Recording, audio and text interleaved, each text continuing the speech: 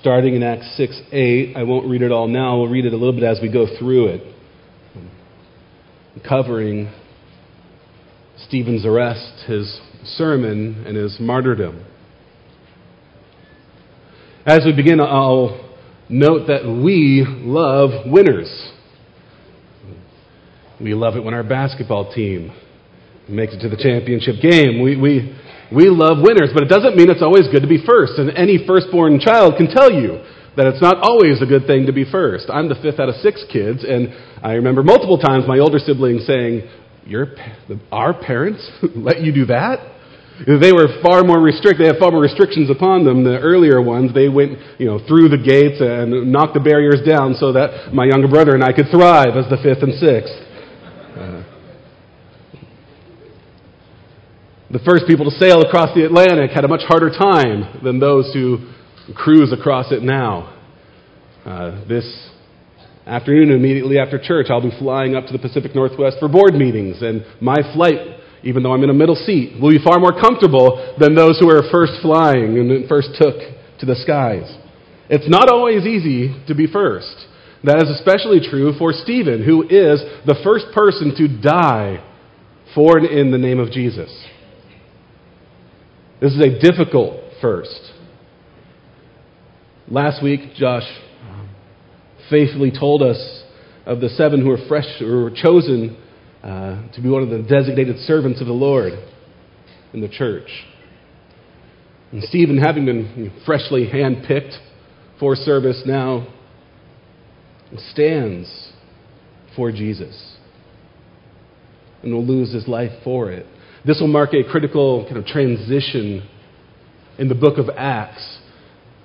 Jesus had commissioned his apostles to be his witnesses in Jerusalem and then to Judea and Samaria and to the ends of the earth. This will mark sort of the end of the witness in Jerusalem, or at least as Acts records it. From now on, there's a transition point where the apostles start to, or at least as Acts records it, the witness goes out beyond just the Jews in Jerusalem, but to the surrounding areas and then to the Gentiles also. This will mark the beginning of that transition. A critical juncture in the book of Acts, and as we explore it, I want to ask a simple question. As we look at this arrest and Stephen's speech and his martyrdom, ask a very simple question that might not even be grammatically correct, but I want to ask it. What got Stephen killed? I think to help understand what's going on here, it's helpful to ask that question. What actually got him killed in the end? What are the dominoes that fall that will lead to his death, his stoning? And then as we walk through that, hopefully we'll learn how we can be shaped by that and what that can say to our own souls, our own lives, our own faith in Christ. But we'll ask kind of the organizing question for all of this. What got Stephen killed? First, and very obviously, in verses 8 through 15, Stephen's accusing opponents got him killed. His accusing opponents were responsible for his death. Here Stephen is ministering, and some people will come and oppose him, and they'll make accusations that kind of get the ball rolling toward his demise. So Stephen's accusing opponents got him killed. Look at verse 8 of chapter 6. And Stephen, full of grace and power, was doing great wonders and signs among the people. Then some of those who belonged to the synagogue of the freedmen, as it was called, and of the Cyrenians and of the Alexandrians, and of those from Cilicia and Asia, rose up and disputed with Stephen. But they could not withstand the wisdom and the spirit with which he was speaking. Then they secretly instigated men who said, "We have heard him speak blasphemous words against Moses and God." And they stirred up the people and the elders and the scribes, and they came upon him and seized him and brought him before the council. And they set up false witnesses who said, "This man never ceases to speak words against this holy place and the law. For we have heard him say that this Jesus of Nazareth will destroy this place and will change the customs that Moses delivered to us." And gazing at him, all who sat in the council saw that his face was like the face of an angel. So here we find Stephen ministering among the people. Who is Stephen? We know he's one of the 7 chosen to serve the Greek widows who are not receiving help from the church. So he's chosen to be among them. Stephen would be a Greek-speaking Jew with a Greek background. And here he's doing wonders and signs like the apostles. So we've kind of wondered who's able to do these wonders and signs in the book of Acts. And not only are the apostles doing wonders and signs, but now Stephen, directly associated with the apostles, kind of in that area in Jerusalem, is also, at least for a time, able to perform miraculous wonders and signs. He carries on the ministry of Jesus and the apostles, now extended to and through him, ministering powerfully when some come to oppose him. People from what was called the synagogue of the freedmen, along with Cyrenians, Alexandrians, Cilicians, and Asians. All of these are Greek-speaking people, so it's likely that Stephen had a particular ministry to Greek-speaking Jews, that he was kind of targeting those people, and they targeted him back. That he had a specific focus with his ministry. And as he's ministering and teaching about Jesus, some of those people oppose him.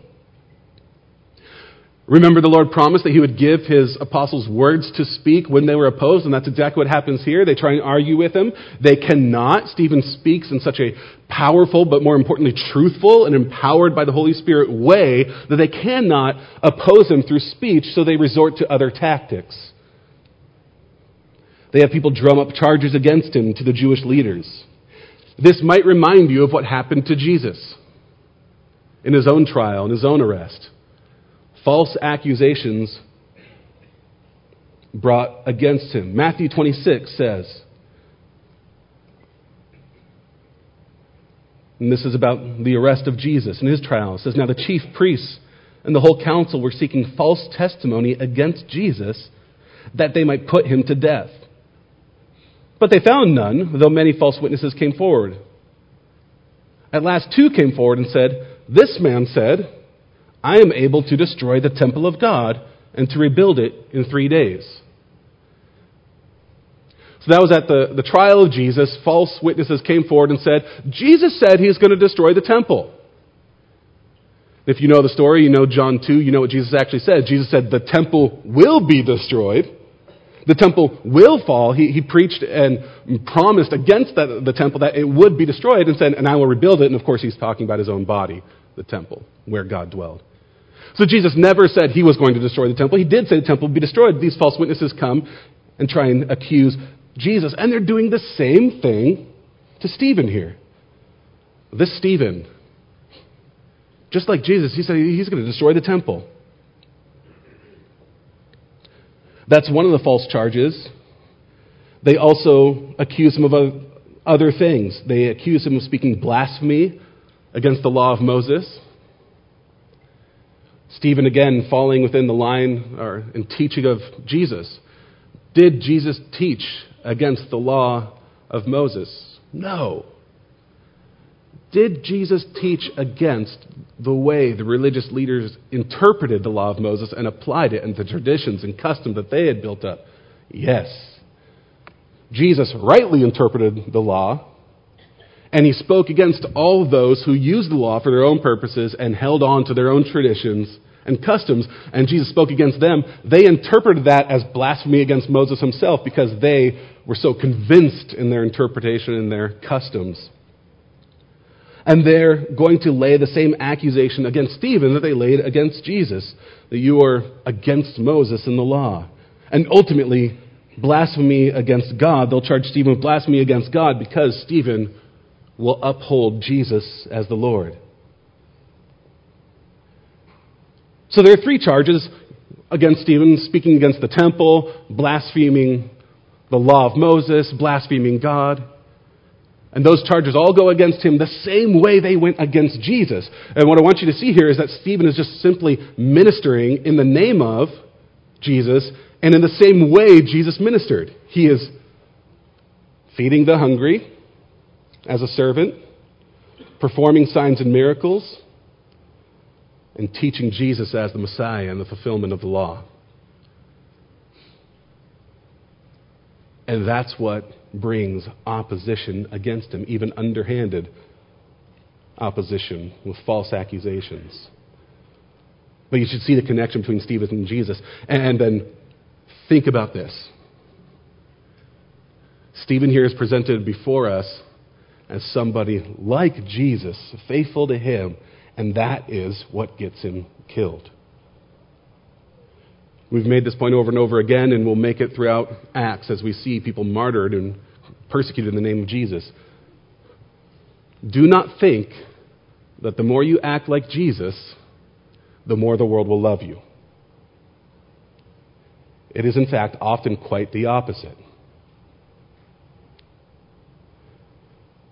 Maybe you've heard this. I've heard this as I've interacted with Christians in the world. If only we acted like Jesus, then the world would love us.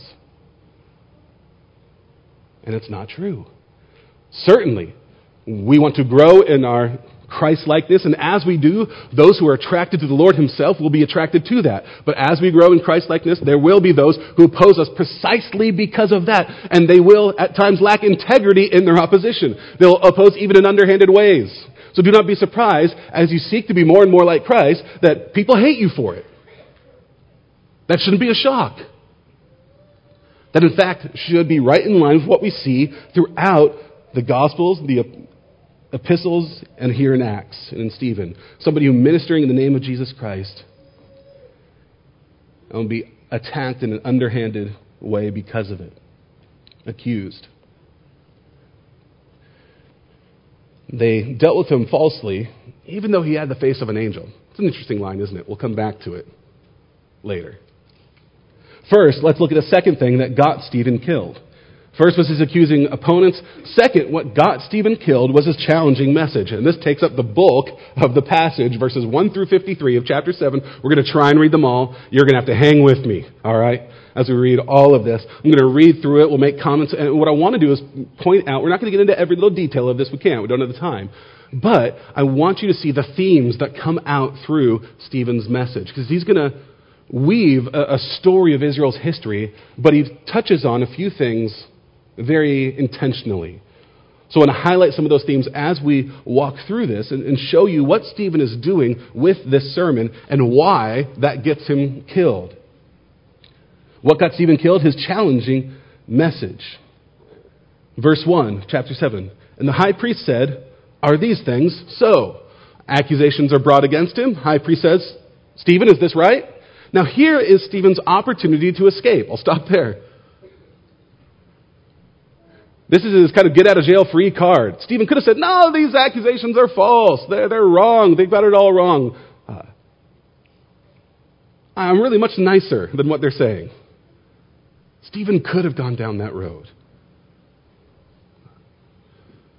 There are animals and things in this world that can kill you, but won't, because of circumstance and opportunity. Okay, what do I mean by that? A shark can kill you. But we don't pray every Sunday against shark deaths. Why? Because our context, we're not swimming in the ocean all the time. Very likely that nobody in this room will die from a shark attack. Right? So that's not something we're worried about. Now, if we kept putting ourselves in the water and going up and punching sharks, and that was our mission, that's something we would pray about. We might be scared of bears. Anybody scared of bears? Right? We don't spend a lot of time thinking about bear attacks. Why? So we're not in that context. Now, if we had a ministry of poking bears, we would take some more precaution. What's my point in all this? This council that was before Stephen had the power to kill him. But they weren't going to unless Stephen put himself in their jaws. And that's what he does. Very intentionally, Stephen pokes the bear. He could have kept himself safe and out of the way, and they would have had no power over him. But instead, Stephen leans in, and as we'll see towards the end, really pokes them. But he's doing it all the way through. Let me show you how. Remember the charges that were brought against Stephen. You're speaking against the temple, you're blaspheming the law of Moses, and you're blaspheming God himself. So Stephen's going to weave a history of Israel and show, actually, that's kind of your guys' thing. Starting off with, all the way back at the beginning, Abraham and the covenant fathers. Stephen said, "Brothers and fathers, hear me. The God of glory appeared to our father Abraham when he was in Mesopotamia before he lived in Haran, and said to him, 'Go out from your land and from your kindred and go into the land that I will show you.' Then he went out from the land of the Chaldeans and lived in Haran. And after his father died, God removed him from there into this land in which you are now living. Yet he gave him no inheritance in it, not even a foot's length, but promised to give it to him as a possession and to his offspring after him, though he had no child. And God spoke to this effect, that his offspring would be sojourners in the land belonging to others, who would enslave them and afflict them for 400 years. But I will judge the nation that they serve, said God, and after that they shall come out and worship me in this place. And he gave him, Abraham, the covenant of circumcision. And so Abraham became the father of Isaac and circumcised him on the 8th day, and Isaac became the father of Jacob, and Jacob of the 12 patriarchs. Now transitioning to the patriarchs. And the patriarchs, jealous of Joseph, sold him into Egypt. But God was with him and rescued him out of all his afflictions and gave him favor and wisdom before Pharaoh, king of Egypt, and who made him ruler over Egypt and over all his household. Now there came a famine throughout all Egypt and Canaan, and great affliction, and our fathers could find no food. But when Jacob heard that there was grain in Egypt, he sent our fathers on their first visit. And on the second visit, Joseph made himself known to his brothers, and Joseph's family became known to Pharaoh. And Joseph sent and summoned Jacob his father and all his kindred, 75 persons in all. And Jacob went down into Egypt, and he died, he and our fathers. And they were carried back to Shechem and laid in the tomb that Abraham had bought for a sum of silver from the sons of Hamor and Shechem. So those 16 verses cover kind of the beginning of Israel and his family. If you know the movie Encanto, like we do in our house, there's a song at the beginning, Family Madrigal, and those of you know it, some of you can sing it, right? And it covers the whole family history. And here's all our talented family. Like, that's what Stephen's doing here. Let me tell you about our family. And notice kind of the geography of this. Where does the family of Israel begin? In Israel? In Jerusalem? On the temple grounds? No. Stephen highlights that Abraham was called out of Mesopotamia. And though he was promised this land, he never actually really lived in it and never had it. He was a wanderer, and our fathers were wanderers or sojourners. And even there, as they were wandering, God made a covenant with them and formed them as his people. And then they lived in Egypt for a while, and our patriarchs, the 12 tribes. And I'll make a side note. Remember how they rejected the chosen one, Joseph?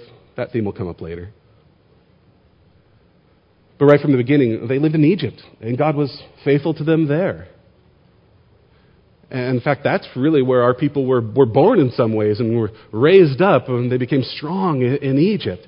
And what Stephen is focusing on here is that our family history, our tribe, our people, and God's covenant faithfulness with them is not tied to necessarily one little location or one building.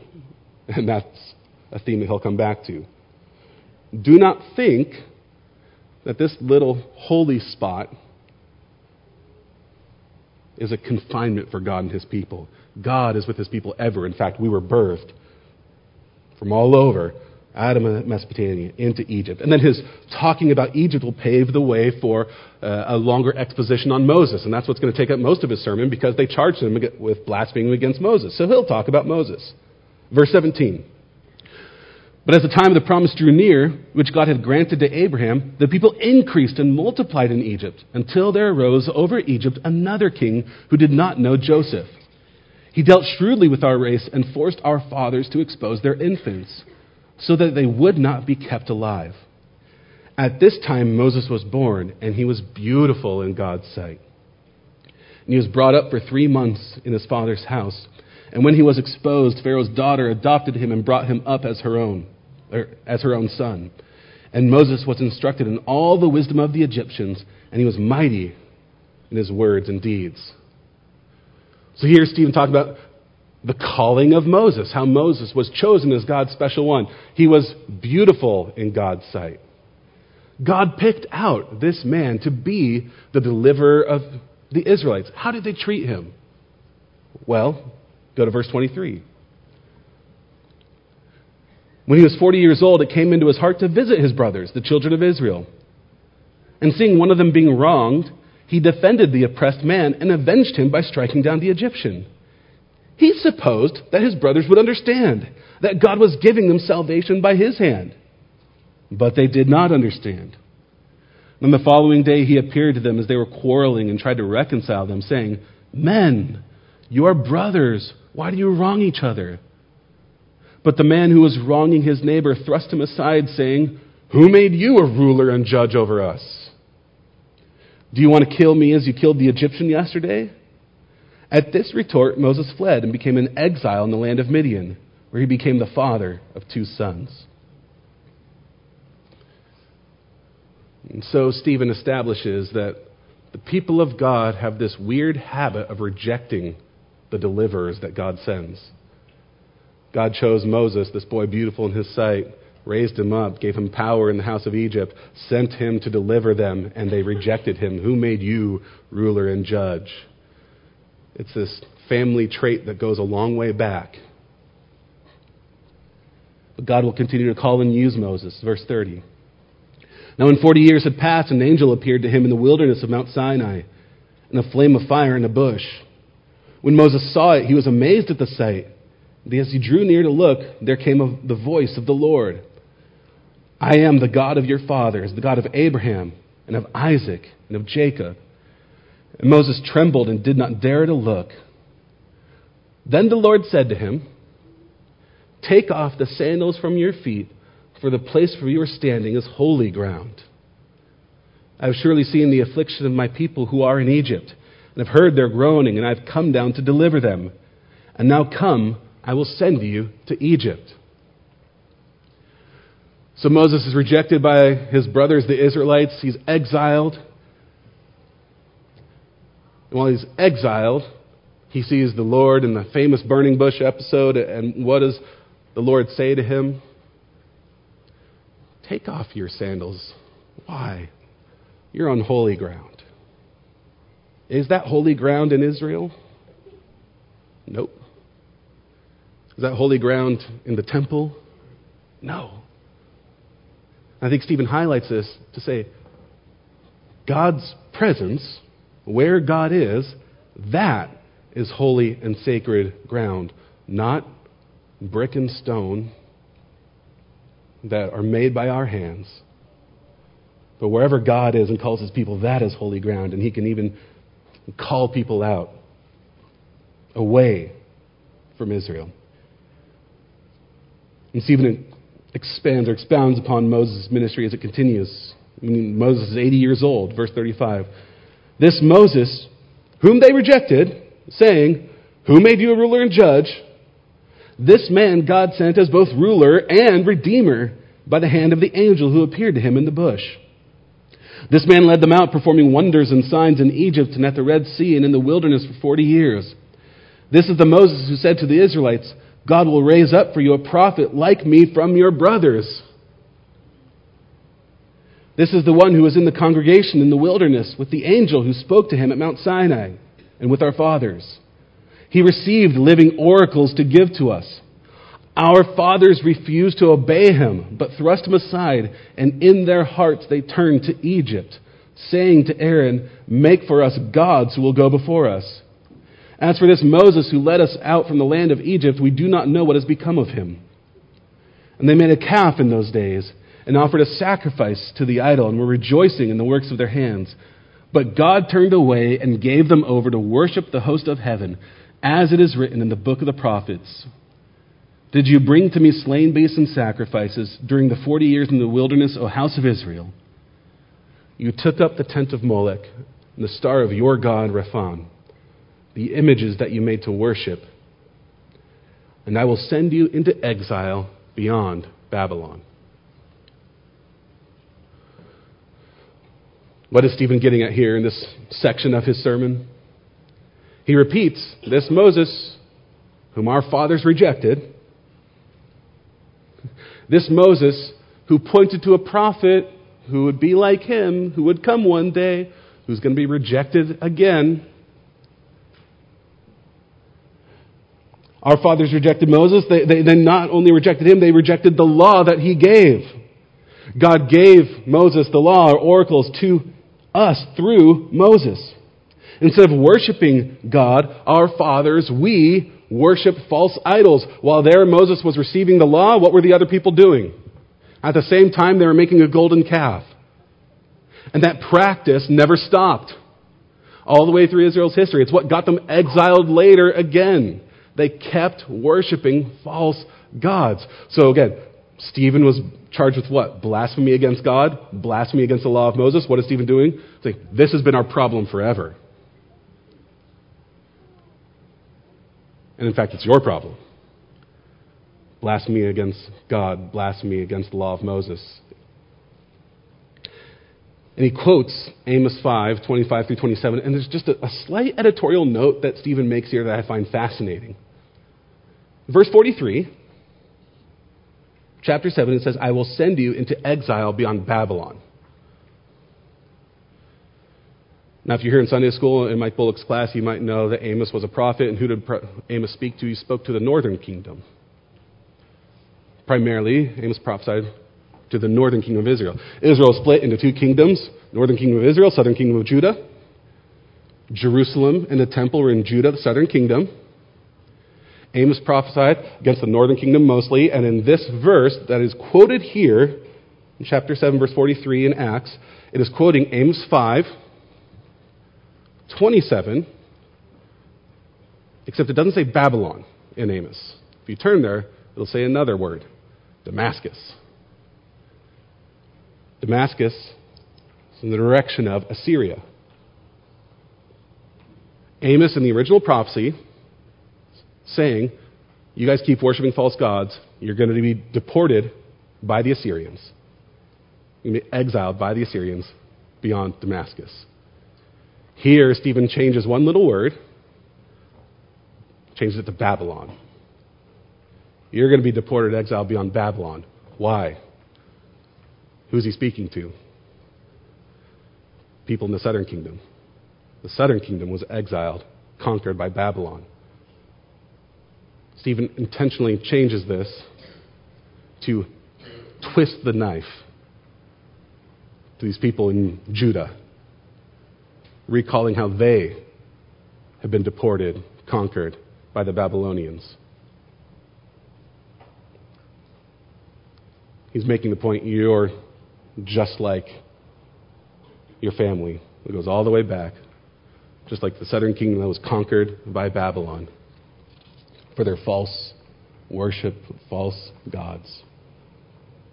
You have this tendency of worshiping things made by hands. And in fact, he's going to transition now, that even spreads into your obsession with the temple. Right now, you could travel to Israel and you could go to the Western Wall and you'll see obsession with a man-made building. And I've done this, and you can do this. You can go and you can take a tour kind of behind the Western Wall, and you can get to the place that is the closest to where the Holy of Holies was that a non-Muslim can go, because it's currently underneath the Dome of the Rock. So you can get to the place that is the closest to the Holy of Holies, and as you're going, you'll have a Jewish tour guide, and they'll ask you to wear a yarmulke. Why? Because that location is so near and dear, holding on to this physical place where we might get close to the presence of God, where the Holy of Holies used to be. That fixation upon a man-made temple still lingers. And Stephen's going to push on them for this, verses 44 through 50, and remind them that God is not bound to a man-made house. Our fathers had a tent of witness in the wilderness, just as he who spoke to Moses directed him to make it, according to the pattern that he had seen. Our fathers in turn brought it in with Joshua when they dispossessed the nations that God drove out before our fathers. So it was until the days of David, who found favor in the sight of God and asked to find a dwelling place for the God of Jacob. But it was Solomon who built a house for him.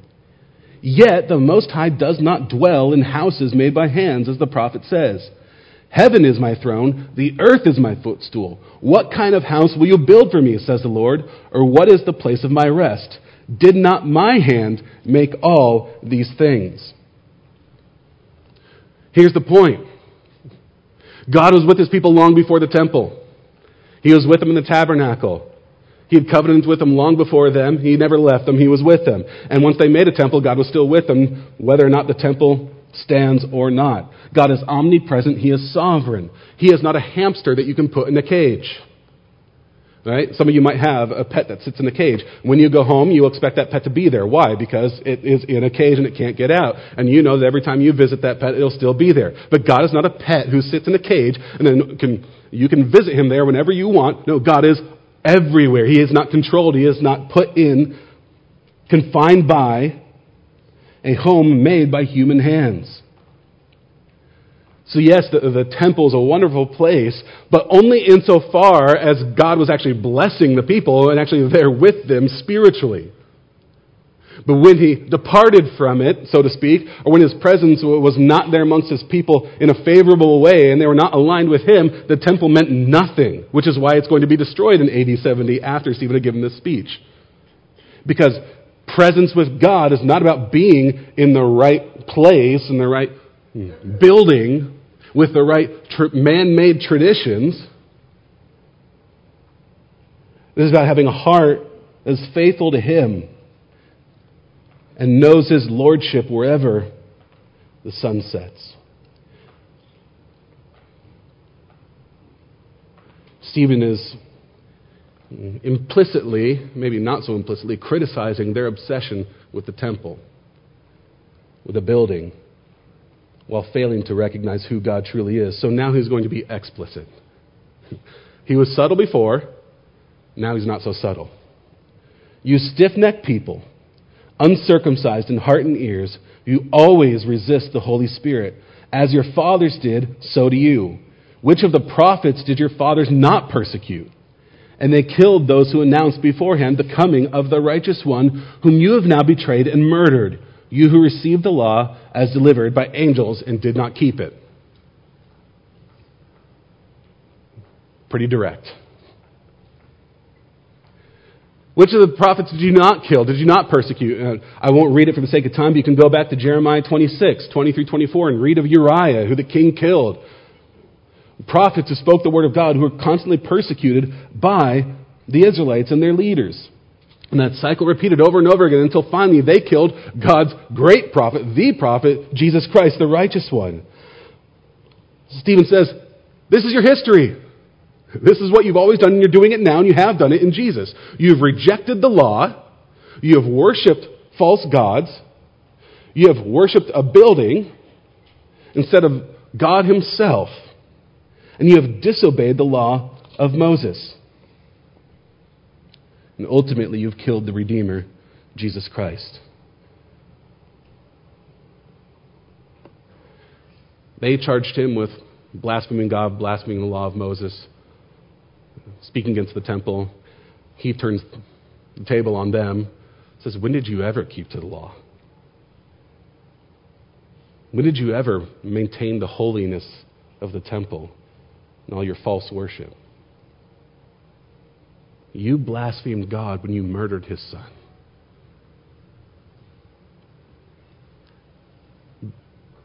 It's worth just asking the question, why did Israel keep doing that? What is or was in them and what is in us that keeps rejecting God in that way? I think what it is, if you follow the threads here, follow the theme, it is a preoccupation with the gifts of God over and against God himself. They love their traditions. These things that emerged from the law and their keeping of the law, the traditions they had built out, they loved them. They loved this building, this temple that on the surface they could just look to and say, see, here's God among us. They loved the things and the gifts given by God more than they loved God himself, which led to idolatry. As soon as they stopped worshiping God himself, loving the things that came with God, all the traditions and all the temple worship and all that, loving those things instead of God himself led to their idolatry. And that is a lesson for us because we can do and we are prone to do the very same thing. Loving the things of God or the gifts given by God or the traditions that we have in our worship of God, loving those things more than God himself. So this is a dangerous thing to say in the middle of a building campaign, but we can fall in love with our facility and fall in love with our church culture and fall in love with our theological traditions and fall in love with all the things that we associate with God and love those things so much we actually forget to love God himself. And when we do that, it actually leads to idolatry, such that when God might be calling you, go over here, you say, no, I love this thing you gave me more, and I'm going to worship that instead. And that was Israel's history.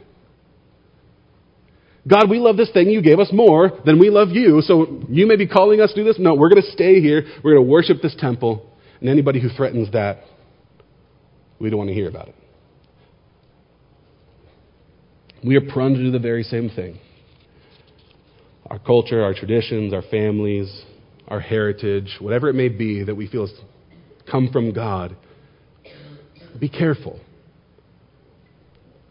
that you don't love that more than following God himself. Stephen's going to challenge them on that point, and that will get him killed because he'll speak against the things that they have idolized. But what really got Stephen killed is found in verses 54 through 60. He's pretty direct here. He pokes the bear. That enrages them, but his message isn't what got him killed. What got him killed was his Christ-exalting vision. It was his vision of the Lord that got him killed. More so than his opponents, more so than his message, it is his vision of Jesus that gets Stephen killed. Stephen's Christ-exalting vision is the last domino that falls, resulting in his death. Verse 54. Now when they heard these things, they were enraged, and they ground their teeth at him. But he, full of the Holy Spirit, gazed into heaven and saw the glory of God and Jesus standing at the right hand of God. And he said, Behold, I see the heavens opened and the Son of Man standing at the right hand of God.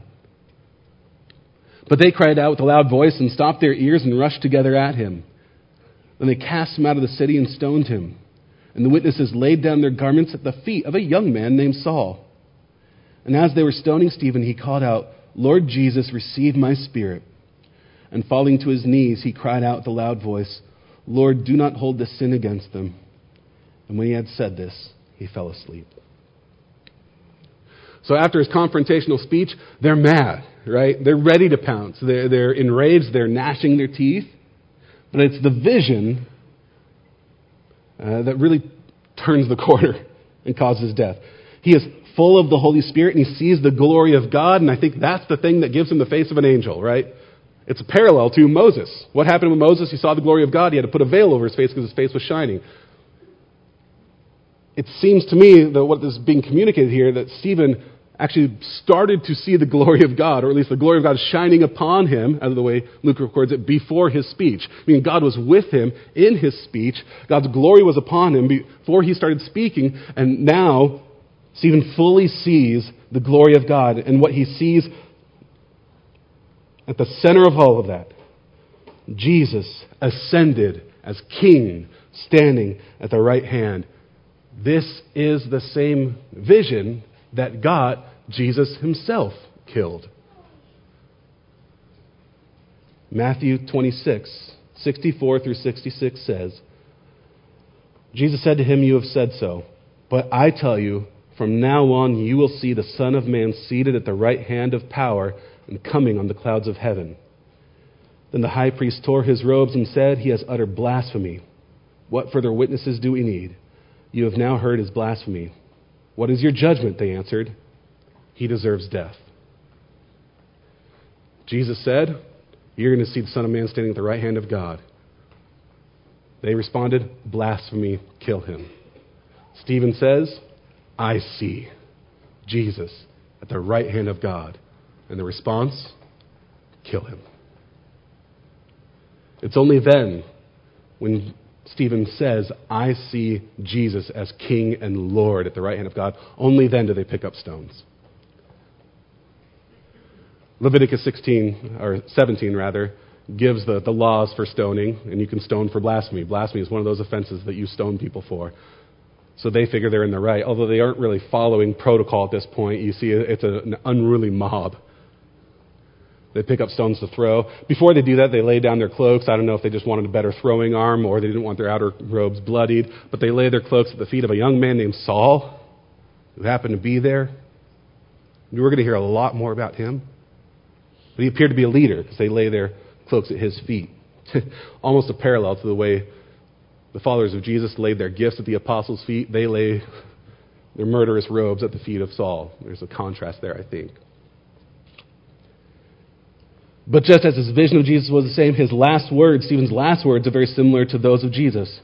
As they were stoning Stephen, he called out, Lord Jesus, receive my spirit. And falling to his knees, he cried out with a loud voice, Lord, do not hold this sin against them. And when he had said this, he fell asleep. Those words sound very familiar, don't they? Father, into your hands I commit my spirit. Father, forgive them. They do not know what they do. Stephen, Lord Jesus, receive my spirit. Lord, do not hold this against them. Are Stephen's prayers answered? He prayed to be received into heaven, and he prayed for forgiveness. I think we have confidence that he was received into heaven, and we know at least one is forgiven. We'll read more about him next week.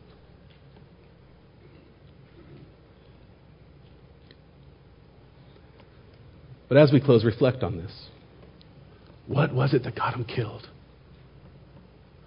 A vision of the exalted Lord.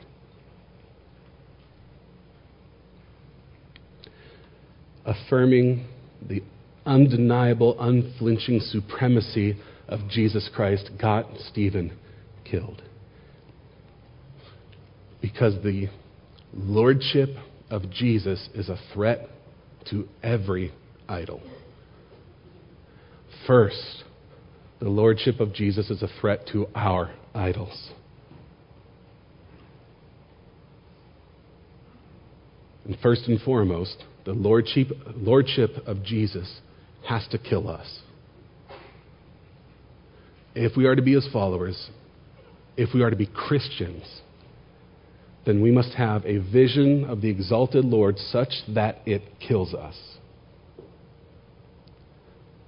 We have to, and are called to, see Jesus as so supreme that we are willing to lay down everything else and lay down all of our selfishness, all of our idols, and kill them. I'm not being extreme by this. I'm just repeating what Jesus said. Matthew 16, if anyone would come after me, let him deny himself and take up his cross and follow me. For whoever would save his life will lose it. But whoever loses his life for my sake will find it. To follow Jesus, you must have a vision of his lordship such that you are killed by it. And that your sinful tendencies within you, your idols that you hold on to, are crucified by Jesus Christ. So the sexual immorality that you want to hold on to, that's not something where you can say, well, that's just the way I am.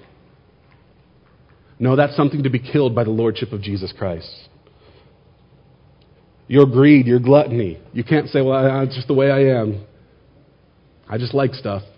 No, that's a sinful thing in you that has to be crucified by the lordship of Jesus Christ. Your pride and your arrogance, your gossiping, whatever it is, whatever idol you want to hold on to, your time, your comfort. Jesus is not something that can be fit into the comfortable parts of your life, and you have your things that you're committed to, and then wherever the cracks are there, you can fit a little bit of Jesus. That's not how it works. Jesus either comes in and crucifies everything, or you're not following him. Either he's Lord, or he isn't. Either you're willing to give up everything for the sake of following him, whether it be family or friends or your comfort or whatever it is, you're willing to give that up for the lordship of Jesus, or you're not following him. He is Lord and exalted high. And when we follow him, that tends to be a threat to anybody else who's holding on to idols. And that was the case with Stephen here. The council holding on to the idols of their tradition in the temple. Stephen, a prophet, who threatened those things with the lordship of Jesus Christ. And the response was violence.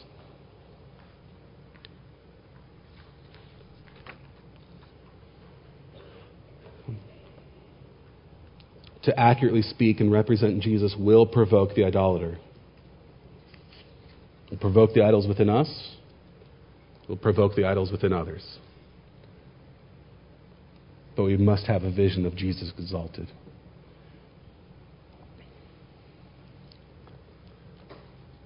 How big is your vision of Jesus?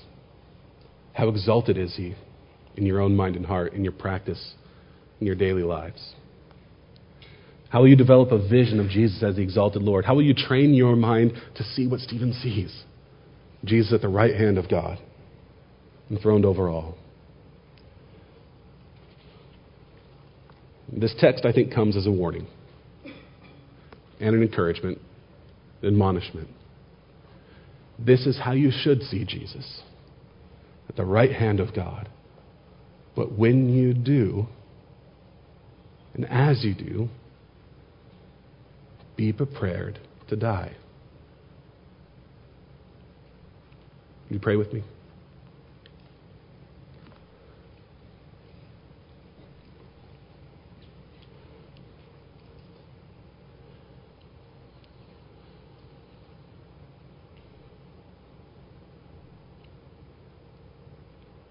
Father, I pray you would sober us this morning.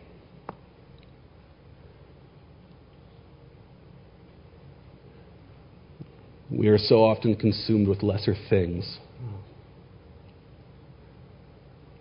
and trivial things. And while there's a time and place, and certainly a goodness and even a worship in enjoying the good gifts you give, and we don't want to deny those things. We recognize every good gift comes from above.